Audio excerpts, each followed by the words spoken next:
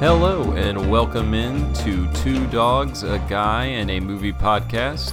I am your host, Chris Hancock, and I am joined by my two producers, Mosby and Luna, who are playing behind me currently, so you can probably hear them or will hear them. They always request for me to remind you that it is always better to adopt than shop. Feel free to visit your local Humane Society or your local rescue group and pick up a four-legged friend today.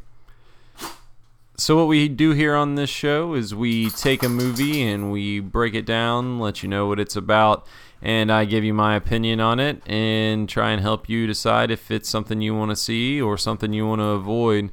So that's what we're going to do here today, and we'll get started on that here in just a second.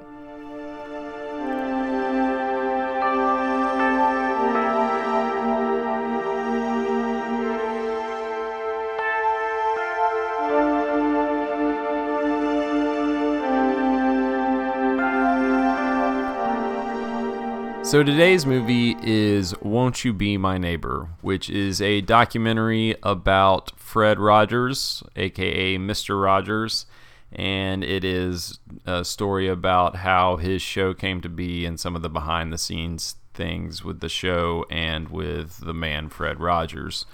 The show began in 1968. It was actually creation of Fred Rogers, who was an ordained Presbyterian minister, and it originated when he worked for a television station that would use free film, and sometimes when the film broke, they would have to improv something to fill airtime, and he had a tiger puppet, and that was the beginning of him kind of getting into child entertainment. And so he also had a background a little bit in child psychology, so he used that in some of the ways that he would approach his show. And so when he finally got to his own show in 1968, he really wanted to make use of television. He did not think that it was being used appropriately, that consumerism was too invasive in programming and things like that, and that nobody was really considering how influential television could be to children. He was very big on the fact that children had just as much emotional capacity as adults, and they needed to be catered to in such a way. And so when he started his show, he tackled subjects like the Vietnam War, the assassination of Robert Kennedy. He discussed different topics with race after an incident in a swimming pool where a hotel manager dumped chemicals into the pool as black people and Jewish rabbis were swimming. Mr. Rogers responded by having the black cast member, Officer Clemens, on the show join him by putting his feet in a kid pool and in even drying his feet off for him. Mr. Rogers was trying to make it very clear where he stood on things and really the more appropriate way to approach things. He was very big on trying to tackle real life issues and things that were going on in the world to try and cater to children to help them understand.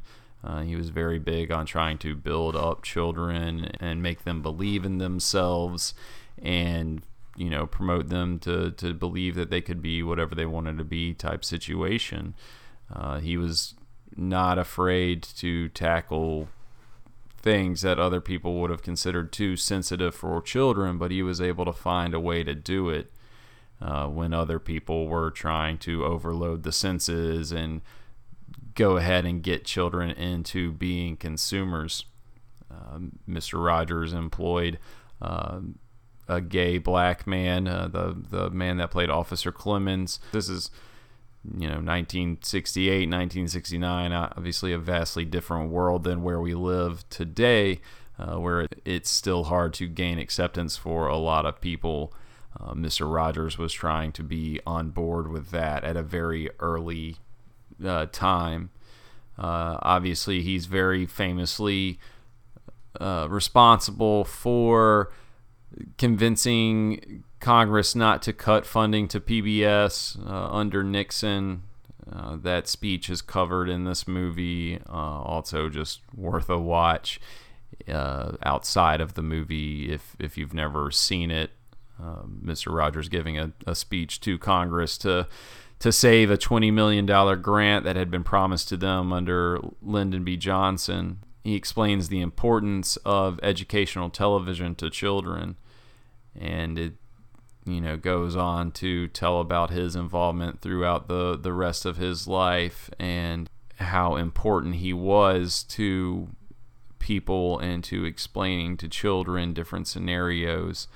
Obviously, there's a lot of heavy topics for him to cover as far as the time period that he covered, filming from 1968 up until 2000, and even being brought back to do a couple of things on September 11th after that happened to try and explain kind of ways to deal with that. And the movie goes on to obviously discuss his death in 2003 from stomach cancer. A lot of behind the scenes interviews with different people, his wife, his sons, stage managers, different people from the show, people that interviewed him. Just really an interesting look at the man that was behind the show. Obviously, Fred Rogers had very strong convictions about how he looked at things and how he felt about things, and was able to portray it in this show, and this movie did a good job of letting you in on the background story of who he was as a man. But there's obviously a lot more to the story of Fred Rogers and the reaction that he got out of people.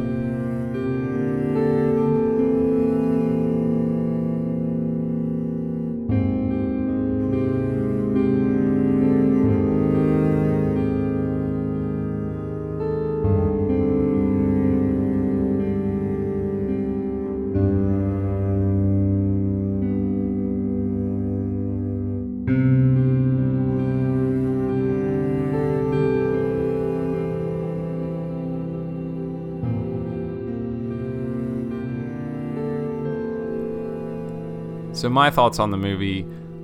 This movie is really good. It's a very touching movie.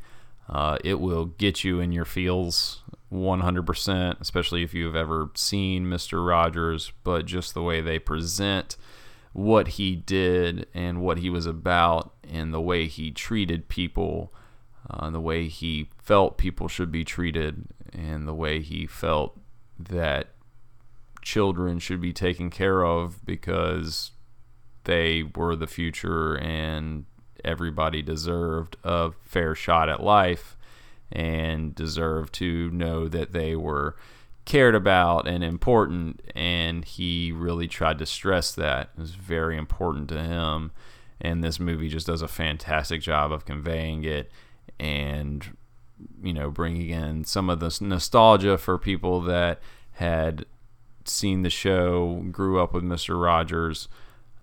There's a lot of funny parts in it that you wouldn't necessarily expect, because you get to see a little bit of just how kind of quirky the guy was. And obviously there were rumors of him being gay and things like that, which are discussed in the movie. Also, it's discussed the rumors of him being in the military and having tattoos and all of this stuff.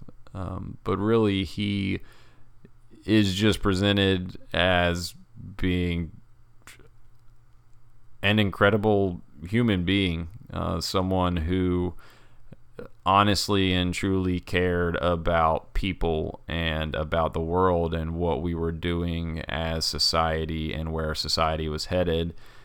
He was concerned with people being taken advantage of and lied to and misrepresented, and he fought for that, and he fought very hard, and he fought for a very long time.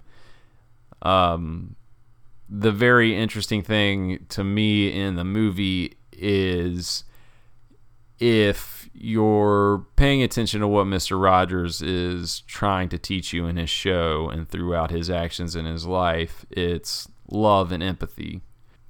And if he has succeeded and the movie has succeeded in conveying to you the need for love and empathy for other people, then you've gained empathy for Fred Rogers.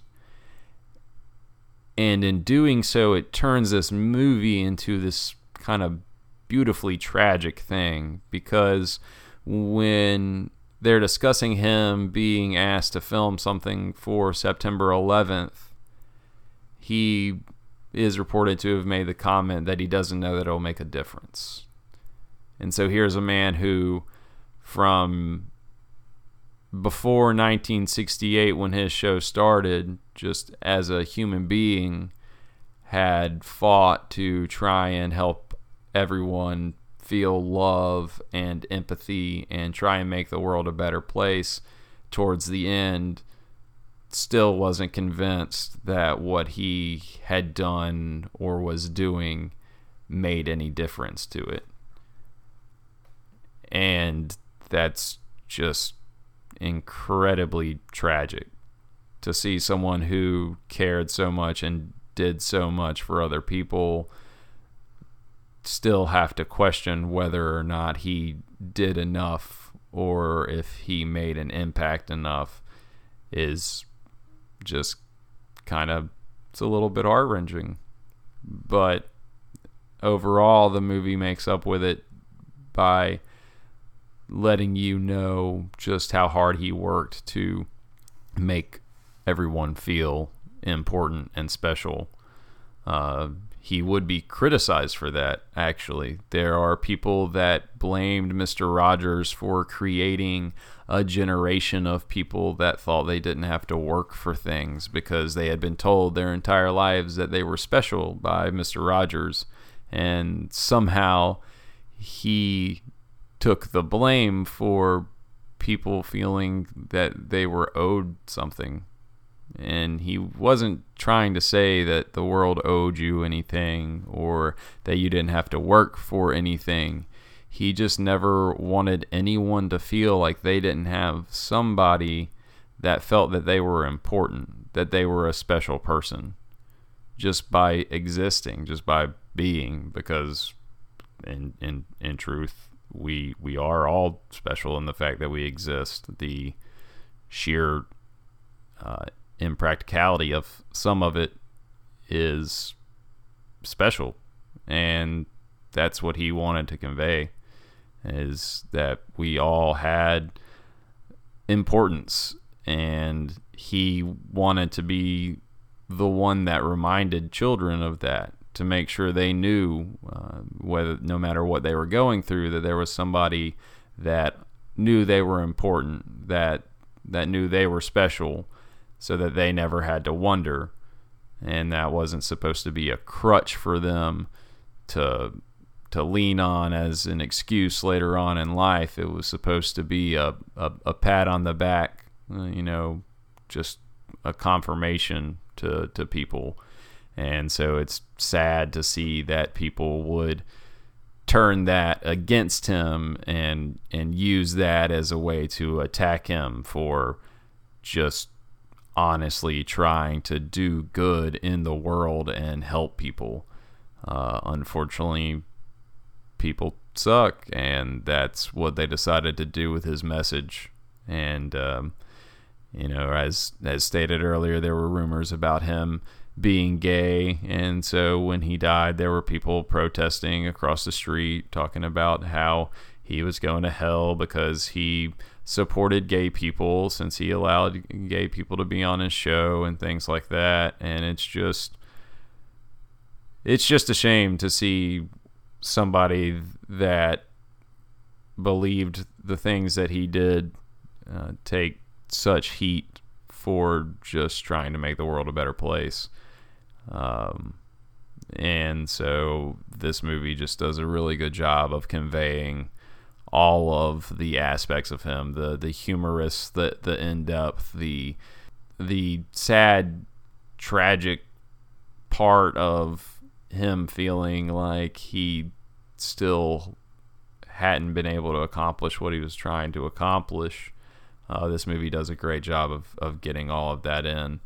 I'd give this movie 4 3/4 stars. I don't really want to give a movie 5 stars so early on in the history of this podcast, but this movie is fantastic, and Fred Rogers was a fantastic human being. The runtime is 94 minutes, just over an hour and a half, and worth every minute.